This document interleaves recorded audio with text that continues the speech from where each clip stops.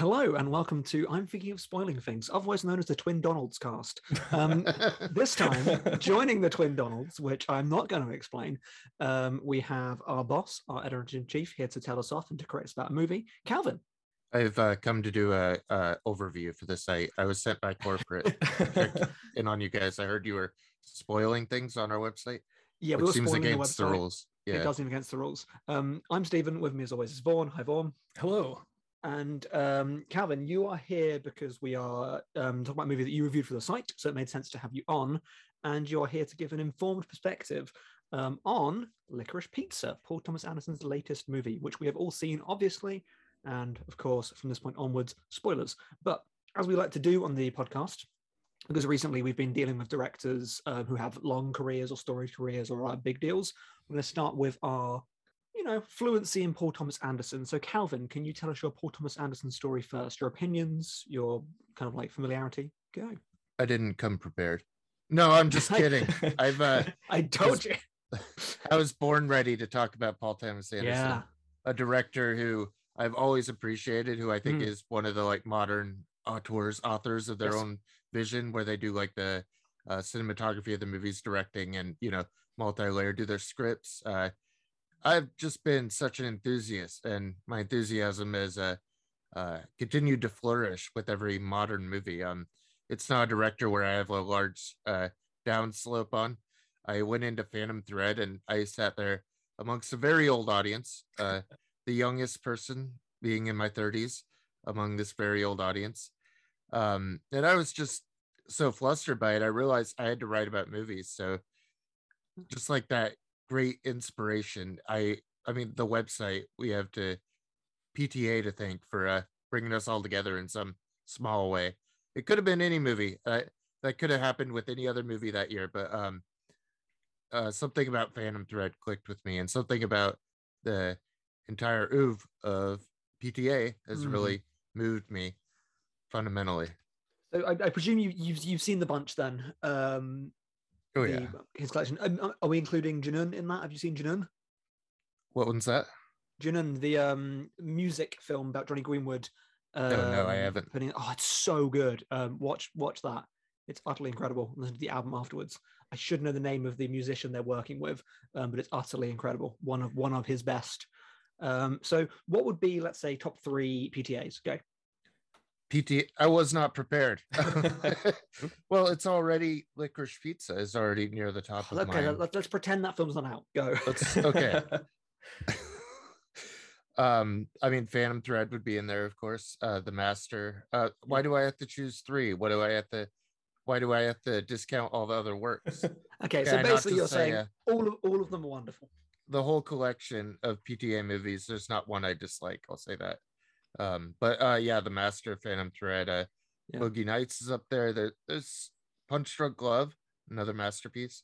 There's ones I still need to dig into that I realize there's more potential there than I found, like Inherent Vice.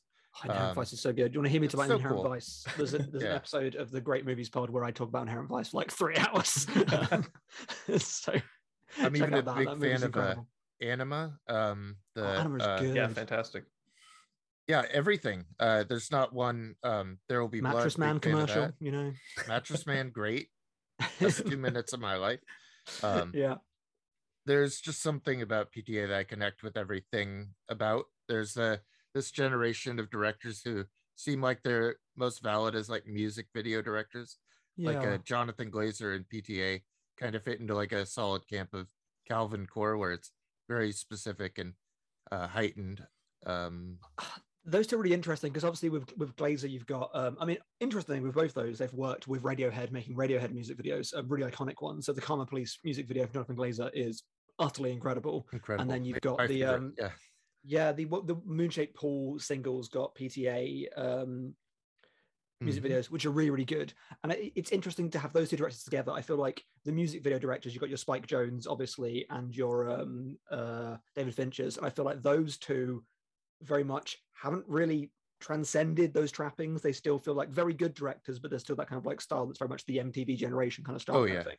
And then I feel like Glazer and PTA like brought some like cinematic understanding to music video. Like I wouldn't say I wouldn't put them in a box like, oh, they direct No. music videos and films like music videos.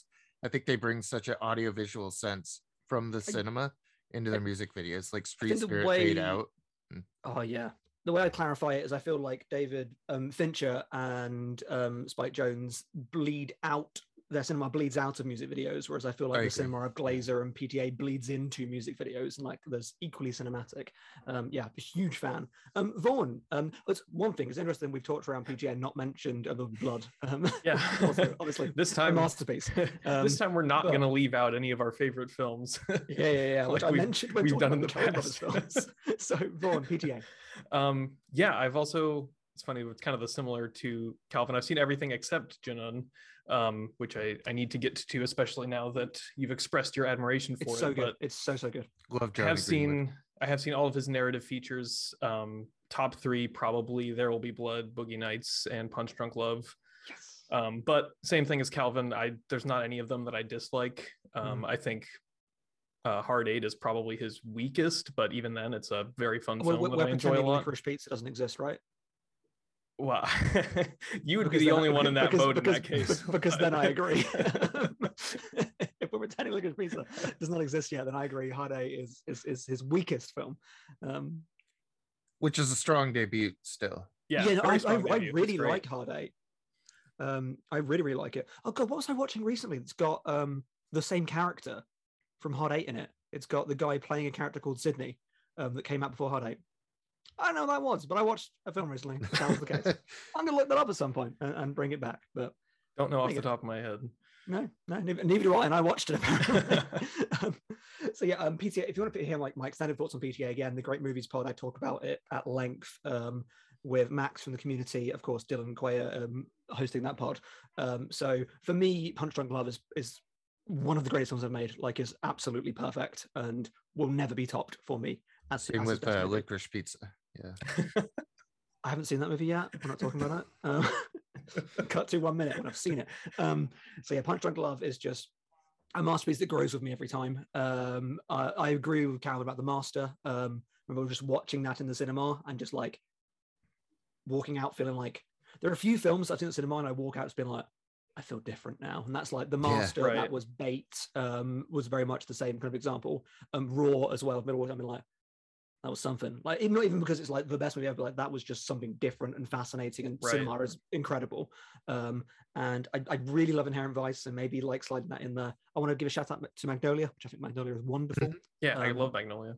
I think Magnolia's weirdly come to the point. I hate the term underrated, as you know, but I think Magnolia weirdly has come to that point where a lot of people crap on it because it's sincere, and I love how sincere it is. Yeah, I do see what seems like a surprising amount of distaste for Magnolia when I watched it, and immediately was just totally in love with it. So then to like see people talking about it a couple of years after I watched it, and seeing people saying that it's weaker, one of his weaker works, or not as great, I've been kind of confused by that, because I do think it is fantastic. Yeah, I think it's a phenomenal film.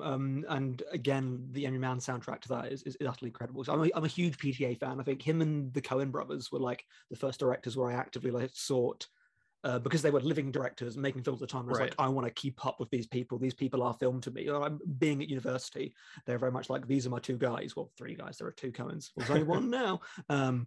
And the Garfield guy. So yeah, that was it. So I was really excited for Licorice Pizza, and I was even more excited because I edited Calvin's fantastic review of it on the site, which I suggest you read, which he very effusively goes through all the myriad reasons why he loves the movie. And it's a beautiful review, really well written, and I like the clarity on linking it to the filmic technique. Wonderful stuff. You saw it, you loved it. Then Vaughn, you saw it next. Yeah, and I saw it, and I'm kind of in between you two, I would say. I like it a lot. I think it's great, but I think there's also a few things in there that give me a little bit of pause. I do want to revisit it at some point for sure, which I think will be a good experience. It seems like one worth revisiting for sure, but I know you liked it much less than both of us. Yeah, I'm going to say a thing that, as an insecure and pretentious person, I very rarely say this thing, but I'm going to be like, I don't get it. I just don't think I get the movie. Generally, I'm like, I sat for him like, I don't understand what it's doing. I don't really get what the point of it is. And it's just, there are sequences that I enjoy all the way through. But as a whole, Calvin, you're going to help me out. I really don't understand. I don't understand the movie. My relationship with Licorice Pizza started all the way back in, I think it was like August in Portland, when I was with David of the Twin Geeks podcast, and we were seated in a theater, and we got the print straight from PTA. He asked personally for it to be shown before our movie, which was a Jock Tati Playtime, which is a good pairing, and I was just grinning ear to ear the whole screening. So I was really on Licorice Pizza's side. I don't watch many trailers, so just to have one presented that way. The trailers are very good. The trailers are very, very good. Trailer. Yeah, also my favorite trailer of last year. You have like the life on Mars, and it's just well put together, like a Haim music video. I think he taps into that. If you're familiar with Haim, like something about Elena Haim's like a presence on the screen is a little bit different than leading women usually are. She's stunning. Yeah, she's absolutely brilliant. Yeah, yeah, something unique about that, but also just the follow through with Philip Seymour Hoffman's son embodies something so spiritual and deep about like that father-son relationship and the son left behind. I love that. I really love that, and I think again he is absolutely brilliant. Yeah, something about that really spoke to me emotionally. Just of coming of age stories about sons looking for father figures and doing the wrong things, following the wrong women, and I don't really follow the criticism of the film. I think it's a movie about people who aren't together. I don't think it implies relationship whatsoever, but I think it's an awkward friendship at most.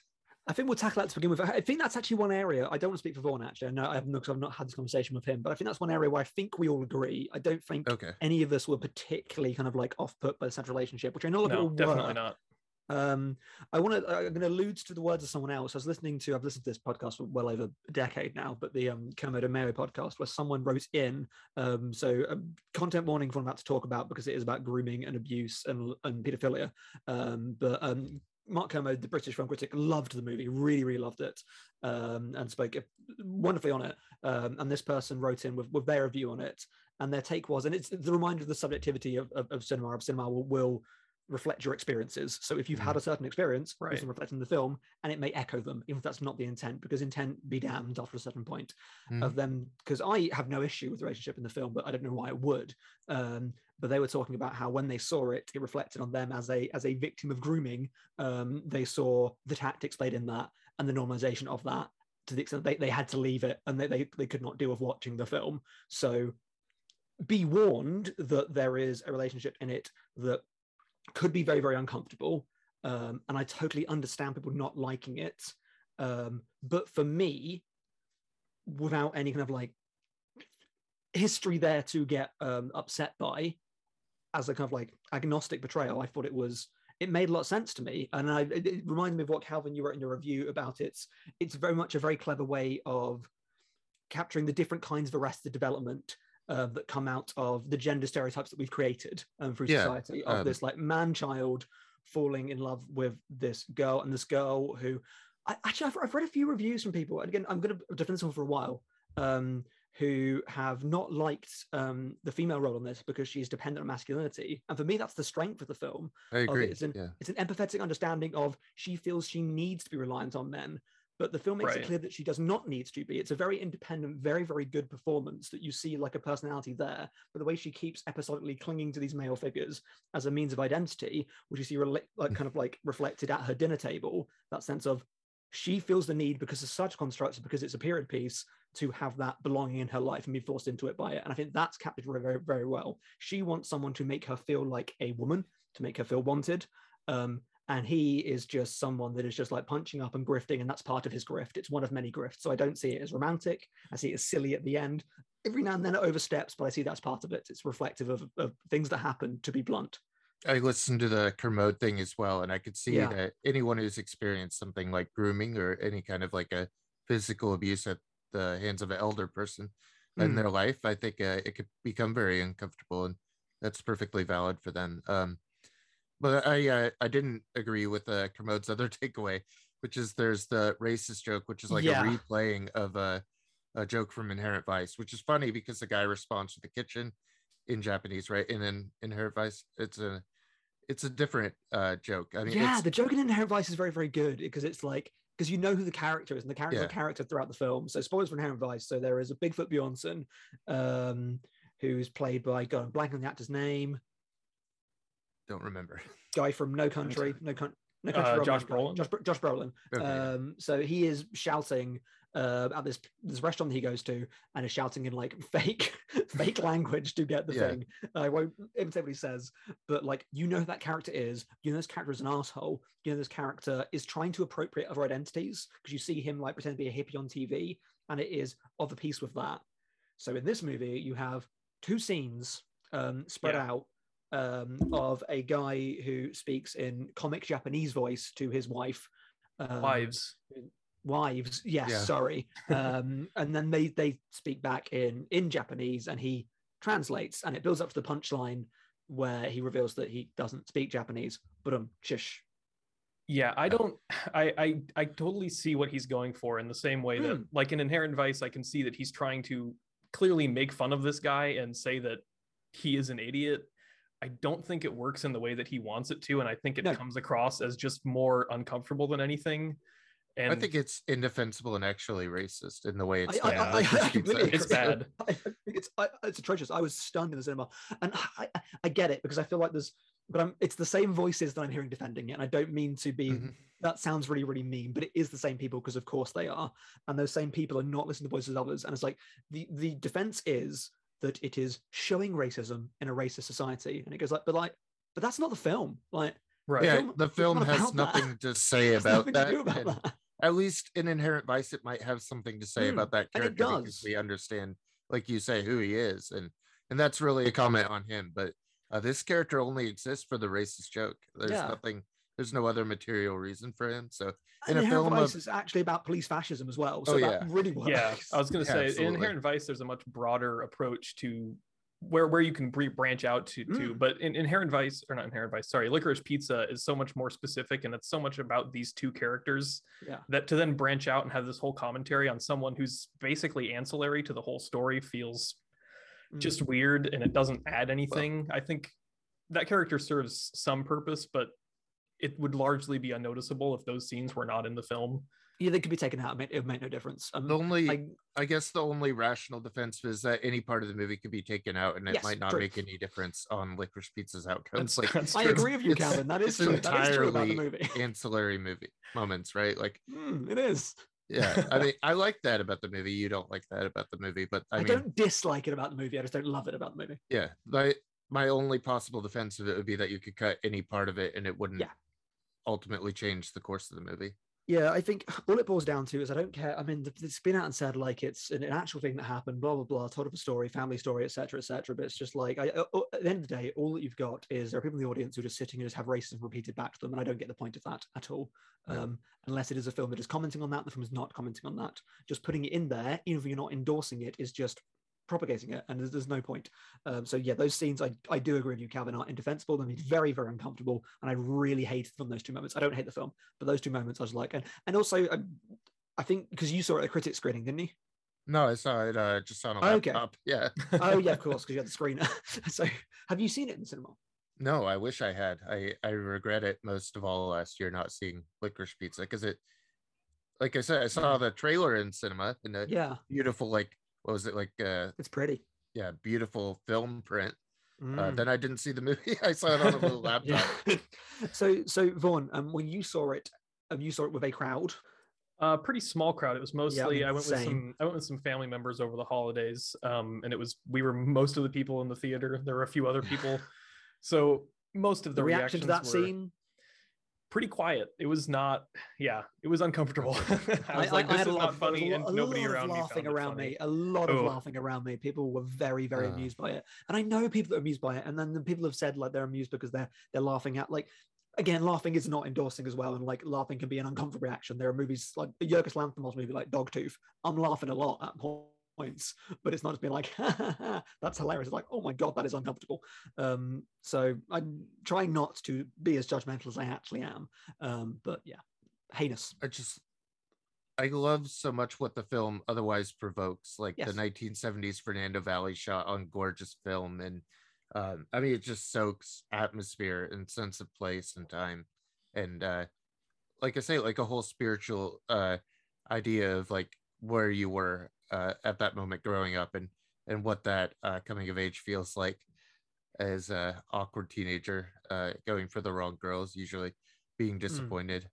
I think most men could probably relate to it, but I don't think most men could relate to being like strung along by this woman who's seems to be in her 20s. It is a little awkward, but very enjoyable. Like the set pieces, the things they go through together, the motions of the film, the way it's separated, the stuff about him as an actor, a waterbed salesman, an entrepreneur. I mean, these are fun beats. I do like that, and I like it a lot in description. It just, the film is inherently episodic, but not in a way that feel like discrete narrative arcs. It's just like incidentally episodic, so moment. And the more I think back on it, there's a sequence of episodes that I all find kind of annoying. There are bits in it that I find annoying. I think, so when I think back at it, so let's say, I think the first kind of like moment where I was like, was the extended Sean Penn, Tom Waits sequence, which very annoying.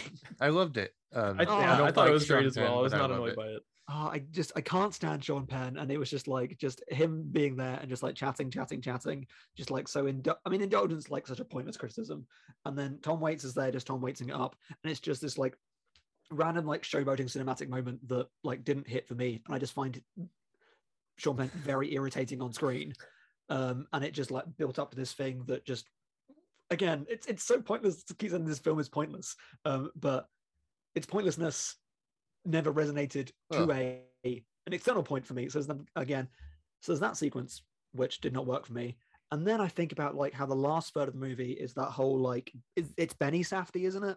Yeah.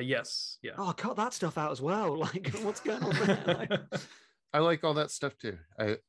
I'm glad all of it is in there. I mean I don't like Sean Penn either as a person or any kind of figure, but the Tom Waits of it all kind of outweighs that, and the PTA direction of Sean Penn almost makes him at least I still hate him, but and just being in the news just today, just being even more grotesque. Not a good look at all. I forgot another bit that really annoying. Bradley Cooper's really annoying in this movie as well. No, he's great. I love Bradley Cooper. I like all the things that have annoyed you apart from the me too.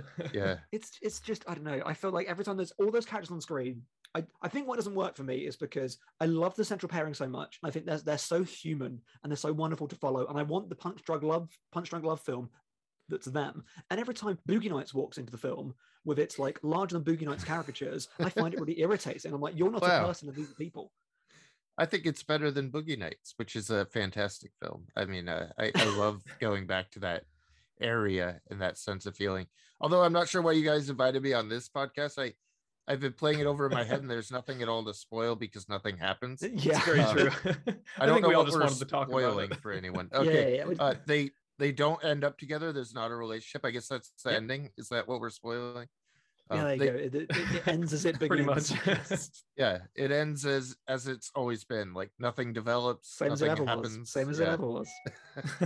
It's a reflection of life. That's how life really works. It doesn't work like a movie. It's life is all these weird random incidents and awkward things. I want to agree, but like it's just a collection of caricatures with like that message underneath. Like that message would work for me if it felt incidental life moments, if it felt more like slice of life, and it's just like slice of life with just like his SNL reels just like stuck into it. You just find that pointlessness to be pointless of nothing, but I find the pointlessness very poignant. Yeah, it does feel very the pointlessness definitely feels more indicative of the youth that it's trying to capture and just that time period, and it definitely works for me. I can see why it wouldn't work for everyone, because certainly sometimes the films that are just kind of aimless are harder to connect to everybody, but I think it works really well. I think obviously, as Calvin said, both of us really liked all of those side characters. I think that that it actually plays to the film's strengths, because I think when you have this central connection, the central relationship between these two characters that is very human and much more grounded, I think it plays to its strength, in that it makes more sense that then when everyone around them is so ridiculous that it continues to draw them back together. And that's, it works for me, but it's clearly Who Framed Roger Rabbit. Like, it's just two characters in cartoon world. It's ridiculous. Barbara Streisand. Oh, see, that is just, I felt like Bradley Cooper is, I think, my least favorite part of the film. So I felt like every interaction with him was just like, they're like, keep the camera rolling, this is gold, let's get all of it, it's gold. I'm like, cut out half of this. I think him just like riffing and making jokes about poo or whatever. I was like, shut up. Oh, I thought this and Nightmare Alley showed such a different side of Bradley Cooper that I like that him really as well. enjoyed. I do like him. Yeah, I like him more and more. I think he continues to impress me and grow, and I think both of these movies show a different side of his growth, which is for sure really interesting. You're outnumbered, Stephen. I like this. I know I can outnumber Stephen now. No. And this film's really interesting, and it's going to be. It is not a kind of like debate to be had about the film, apart from the two moments that we've obviously introduced the debate around, because it is just so pure, for want of a better term, vibe cinema of like ultimately just like, do you get in its wavelength? And if you do, you coast along with it. And I'm really interested by that, because I thought I was going to love this, because I am the resident Inherent Vice enjoyer. Right. And like the critique of Inherent Vice was being like, again, to quote Kermode, he talked about like, there comes a point if you feel like you're the only sober person in the room of drunk people, and you're like, what's going on here? And I'm like, yeah, I'm loving this, getting up involved in this. I remember, I talked about it on the other podcast, but I remember seeing Inherent Vice, dragged 3 friends along to see it, all of whom hated it, 2 of which fell asleep. This was like the opening night 11 p.m. screening, which was a terrible idea, but I had a great time. I saw it again the next day. I loved it. That seems like the best time to see Inherent Vice. I thought so too. Like 5 people walked out. I think my friends would have walked out, but they just went to sleep instead. And at the end, some like this old couple behind me just turned around and went, well, I wouldn't give it 5 stars. And I was like, okay, fair enough. Wasn't really asking, but fine. Clearly they were, because it got loads of really glowing reviews in like newspapers, and they were clearly the newspaper crowd were like, oh, I got 5 stars in the Telegraph, I'll go see this movie. Everyone's talking about me, like, you shouldn't have been here, but fine. So it comes down to, why do I like Inherent Vice, and why do I love Inherent Vice, and why do I only kind of like Licorice Pizza? Oh, I thought you were asking that to yourself. I don't know. I mean, I am asking that to myself. I think I have an answer. But do you want us to answer for you? I mean, do you think I'm being hypocritical? Am I being hypocritical of one vibe movie over the other? No, I think they're very different.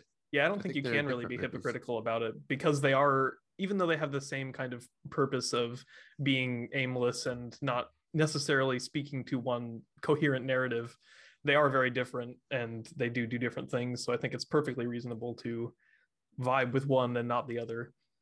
I think for me, the issue is it's all the style that I love from Inherent Vice, but if you take away the Pynchon, that movie doesn't work for me at all. Like the Pynchonian heft, I like Pynchon as a novelist. I like the ideas in Inherent Vice. I like that the pointlessness is about paranoia. It's about the decay of an age. It all points towards something not political, but something thematic and philosophical. And I do agree with you, Calvin, because obviously you are correct that there is some lovely stuff here about kind of like age and gender and what it means to be young at a certain period. But I mean, maybe that's just not as interesting to me, I guess. And maybe I feel like that's articulated better, some of those things, in Punch Drunk Love. I want Punch Drunk Love, not Punch Drunk Love Vice. I'd say this is closer to Punch Drunk Love than it is Inherent Vice. Actually. It's a 90-minute movie. Like, it's a tight 90-minute movie that focuses on that relationship. Yeah. And that works for me. Yeah, I could see it. I could see those complaints, and still I think vibes was the right word. I think finding and being on its wavelength is the most important thing here. Yeah. I feel like Licorice Pizza is like, I like the one Louis Guzman in Punch Drunk Love, and now I have 5 of them. I'm like, if there's just one of those characters, it's really fun to me. And I agree with you, Vaughn, that it's like, what a great juxtaposition to like the core of film was very for something else. And now there are like 5 different comic relief characters like orbiting around, and I'm like, I'm finding you all increasingly annoying. I'm surprised you didn't like Bradley Cooper. I thought he's one of the best parts of the movie. I don't, there's nothing in the movie I dislike apart from the racism. Right. But it's just like, he's fine. I like the intensity in his stare. It was just every time being like, this scene could have been 5 minutes shorter. You gave me 5 lines, 1 would have been fine. And it feels like trying so hard to be like, this is a bit on the edge, this is a bit crazy. It's like, you know, if I would say the best scene in Boogie Nights, what's the best scene in Boogie Nights?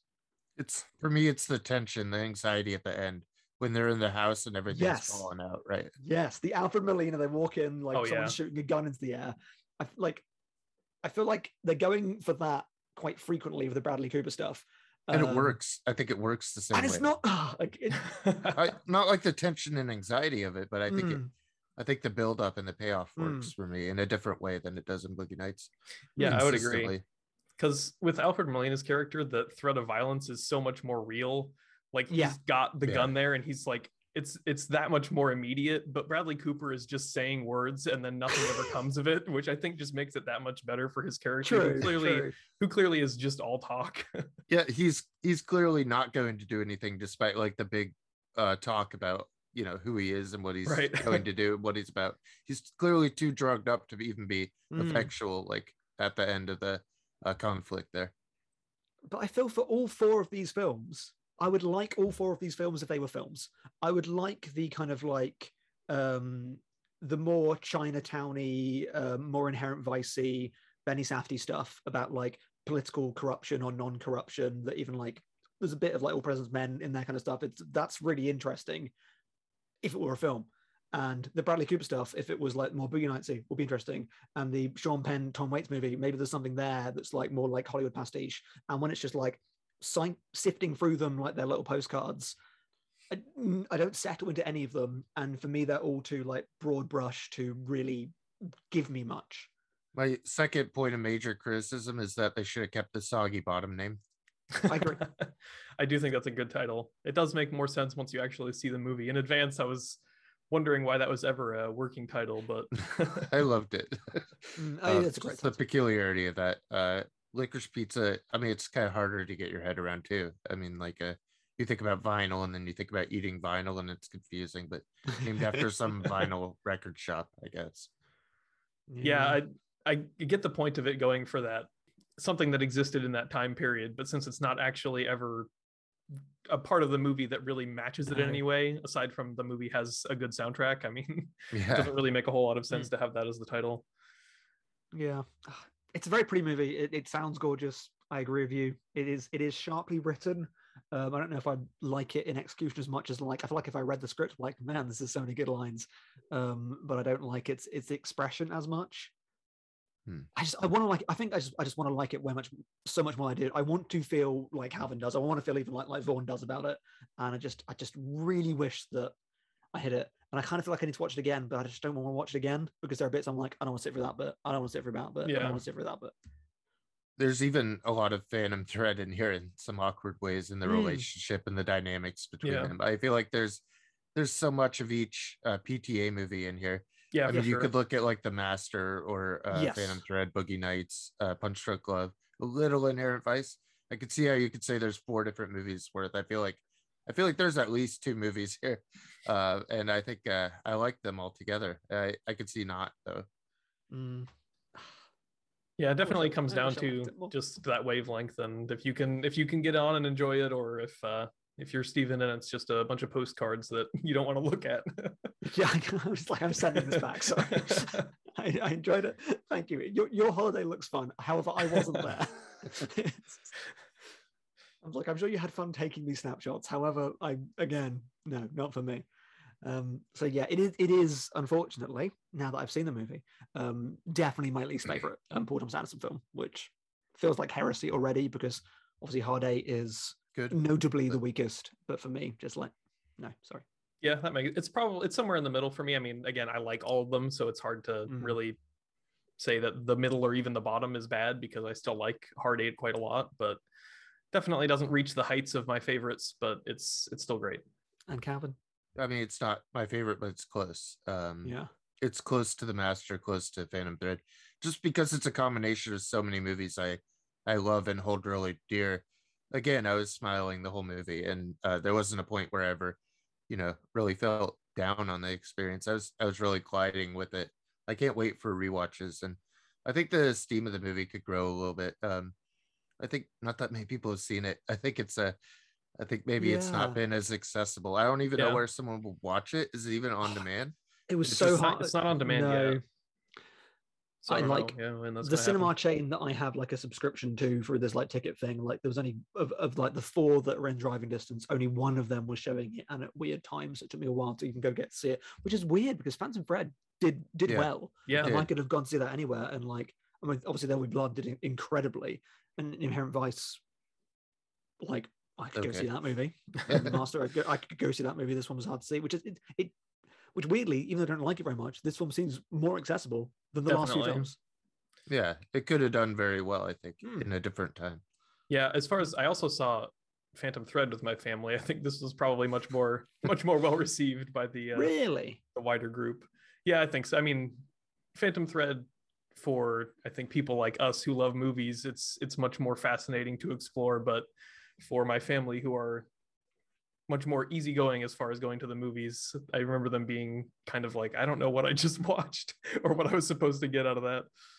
Apart from the one notable exception that you all know what we're talking about, like I feel like that movie in my life has just had like such a big hit rate with like everybody.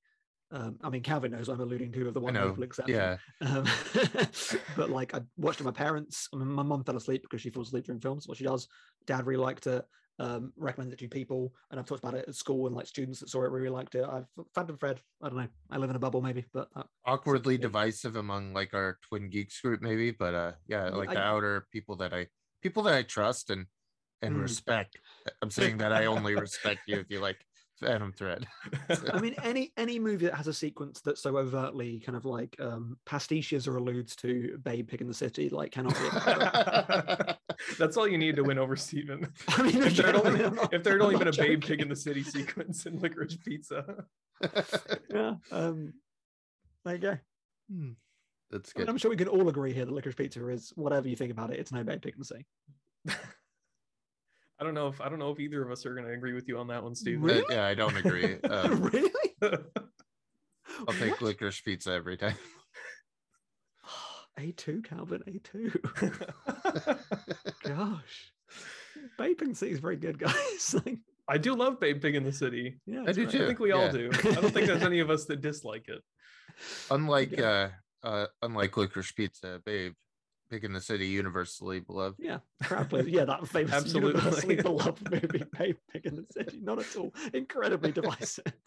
Universally beloved among friends of Steven, I would say. Yeah. Welcome to my cult. So there you go, Licorice Pizza. Paul Thomas Anderson's new movie, Licorice Pizza, which Calvin adores, and I get why, and I wish I did. And Vaughn really likes it. I do really like it. Yeah. Just very quickly, I'm thinking of spoiling things. Bonus episode. Calvin, get back. Get back. Get back. Get back. It's good, isn't it? Yeah, it's awfully good. It's very, very good. I think Vaughn saw it as well. I think I saw another one. He'd watched it. I thought I saw you had. Oh, God damn it! Okay. If you follow the wrong account, then yes, I watched it. That's the other separate. Sorry, it's confusing. I don't know why you've done that. It presents the Beatles almost as if they're a living band, and in like the nature of like Peter Jackson's restorations that he's done lately, just it feels lifelike, as you were saying in your review, Steven. It's just like just stunning. It's just stunning. Lively images on the screen that feel modern, and they're so refreshed that hard to take your eyes off it, and makes the Beatles feel so culturally legitimate and real. And makes them feel everyday in an accessible way, but also like conveys their how exceptional they are at the same time. And I don't even know how it does that, of like you're just seeing like John Lennon just be a goof, and just like, which is the most hilarious thing throughout the whole thing. Is just like there's one point I turned the screen on to show Amber, like he's just like wearing a t-shirt over his knees and just like hopping around on the floor. Like, what's going on in this movie? John Lennon, you're a very strange man. They spend most of the movie just like singing songs at each other, just in weird voices. So like, this is the Beatles? Okay. I guess I don't know if that's what I thought the Beatles were either. No. I think it humanizes them in a big way, where I have the very much sold by TV Ed Sullivan show. Here's the Beatles performing. Here they are in their famous shots of like them fishing out of a building in Seattle. That's how we see them every day here. And even when you see the concert at the end, which if you've seen Let It Be, you've seen Let It Be, it's really interesting now seeing like, let's play the same song like 5 times in a row and like practicing and going through. So like even like this very iconic moment in rock and roll history where you're like, oh, and then they did a concert, it was incredible. Now you're like, oh, you play that song again, huh? Oh, John Lennon forgot the words off through that one as well. Okay. That's really good. The repetitions are really interesting too, because they're always different versions. There's always something totally different about each song, and it shows what's so important about live and really the recording process. I'm kind of obsessed with documentaries that go like really deep into what it really takes to make an album, because I think we think like an album just comes together, but Yeah. it obviously takes weeks and days in the recording studio just doing this, which is fascinating to watch. I mean, the creative process will never not fascinate me, and I feel like it's a thing that uniformly film has done a very bad job of capturing because they like to keep the mystique around it. Like I allude to it in the review that wrote in Letterboxd, but like the idea that I think Bohemian Rhapsody is the worst offender because it wants to have this like it's such a terrible movie, but it has this like scene about them writing Bohemian Rhapsody, and they just like it's a montage of them like pushing things around in a studio and like swinging on stuff, and they're like, and then we wrote a song. I'm like, yeah, like what it means. Everything in that movie is like they have these incidental revelatory moments that come very quickly, run after each other, and then they write iconic music without any skipping a beat ever. It's like I don't know about that. It's like the rooster croons in the morning, and suddenly Bohemian Rhapsody, the song just happens in a barn, right? Like, whereas in this one, you've got George Harrison walking around trying to coin the line that is something in the way she moves me attracts me like no other lover, which scans so cleanly. And he's just like, how about like no cauliflower? Does no cauliflower fit? And you're like, what are you talking about? And then it's like talking about it. They even get to the right line. It's like, I just have like nobody else, but I think cauliflower works better. It's like, what about pomegranate? I'm like, that doesn't even fit. What about pomegranate? I think TV allows it to do so much more too. Like I can think of so few movies that really do the creative process. Like, awkwardly, Rocket Man somehow fits it in and does like the whole relationship there. I think having all that time, like the 400 plus minutes or whatever it is, just having those 3 episodes, that works. That reminds me weirdly of, let me see if I get it right. Symbiocytotaxoplasm. Which way round is that movie? It reminds me of that in the terms of like getting into the weeds of how are things made and why are things made, and the act of things being made is its own artistic thing as opposed to just like the art that comes out of it. It's also like a document of a document, effectively. So I could see the double purpose there, because it really is revitalizing an old document and making it better. Yeah. It's very, very good. So there you go. That was our bonus episode on Get Back. Which I wanted to sneak in there because I spent 8 hours watching that. I'm not going to not talk about it. So thank you for joining us, Calvin. Calvin, what can you plug? The twingeeks.com. That's our website where you found this podcast. And many others like it, the Twin Geeks podcast, where we go through director filmographies and rank them at the end, ranking the monsters, where we go through kaiju filmographies and rank them at the end, and 3 letters, 5 mics, where we go through rap discographies and rank them at the end. We need to start doing ranking on this show. Yeah, like all right, Licorice Pizza is actually it's nowhere near the worst film we've done so far. We've mostly done that. Acceptable. We have an Eternals episode. You can't even claim that as a joke. Yeah, actually, this is one of the best movies we've talked about. I agree. Yeah, even I agree with that. One of the best ones we've talked about on the site. I agree. Interesting. Yeah. So those shows exist. You can listen to them. There's some good writing up there. It's Sundance season, so Sundance reviews will be probably over time. I know that. I mean, Calvin, what have you seen that's struck out at Sundance? I have one more to go, but I've seen Meet Me in the Bathroom, which is like a document of like 2000s New York rock post 9/11 and that decade that follows, like Yeah, Strokes, and that whole legacy of music, which is really interesting. I like that quite a bit. Okay. There's what else did I see? Jihad Rehab, which is about like the reformation of terrorists that are sent back to Saudi Arabia if they're Yemen citizens. So they get locked down and they try to reform it. They have like an 85% success rate, but it's interesting to watch them like work through their feelings and figure out how they got there. But also then there's a regime change and they have to go back to society, and that's incredibly difficult for them. So I ended up being very sympathetic and almost crying for some of these people that I wasn't sure how I'd feel about. So very interesting also. I should watch that. What else was there? Oh wait, whilst he's doing that, I have one comment and then one question. I liked the John C. Reilly bit in Licorice Pizza a lot, obviously. His one line. That bit was great. Where's Ben Stiller? People say that Ben Stiller's in it. Ben Stiller's in it? Is he? I didn't know that. He's definitely in it. Wow. Did not know that. It's even briefer, unless it's a joke on the cast list. Huh. No, I did not clock that one. Instantly recognized John C. Reilly. Yeah, John C. Reilly is so good. Okay. That What sounds else? great, Calvin. What else did we see? Yeah. Vaughn, I know that you saw the new movie from someone whose first feature wasn't that great, so I hope that this new one's good. Another instance where Steven and I strongly disagree. I saw Kogonada's new movie After Yang, which I absolutely loved. I also love Columbus. Steven does not.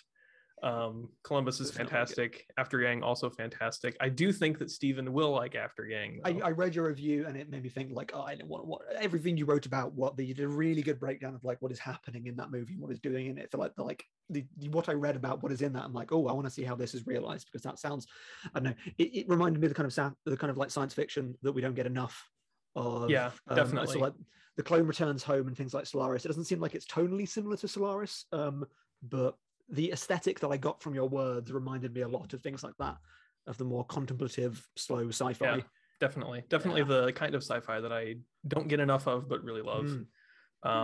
Awesome. That and Cha Cha Real Smooth were the standouts for me. That's from the director of Shithouse, who's terrible at naming movies. Yes, Cooper Raiff, his second movie, fantastic movie. I agree. Not a great name, but I was very really good hoping. movie. Have either of you seen the documentary about Who Let the Dogs Out? No, that's a very specific documentary. Oh my god, you both need to watch it, because it's I think it's not like an amazing film, but the thing it documents is fascinating. Of who let the dogs out. It's like, it seems like a simple question, but what actually does it mean? And we go through like who actually wrote it, where it comes from, and the history that it uncovers is utterly wild. So yeah, I presume that Cha Cha Real Smooth was about the Cha Cha slide, and was similar in that way, but it's seemingly as well. It's that song is in the movie, but it is not about that. Good. Okay.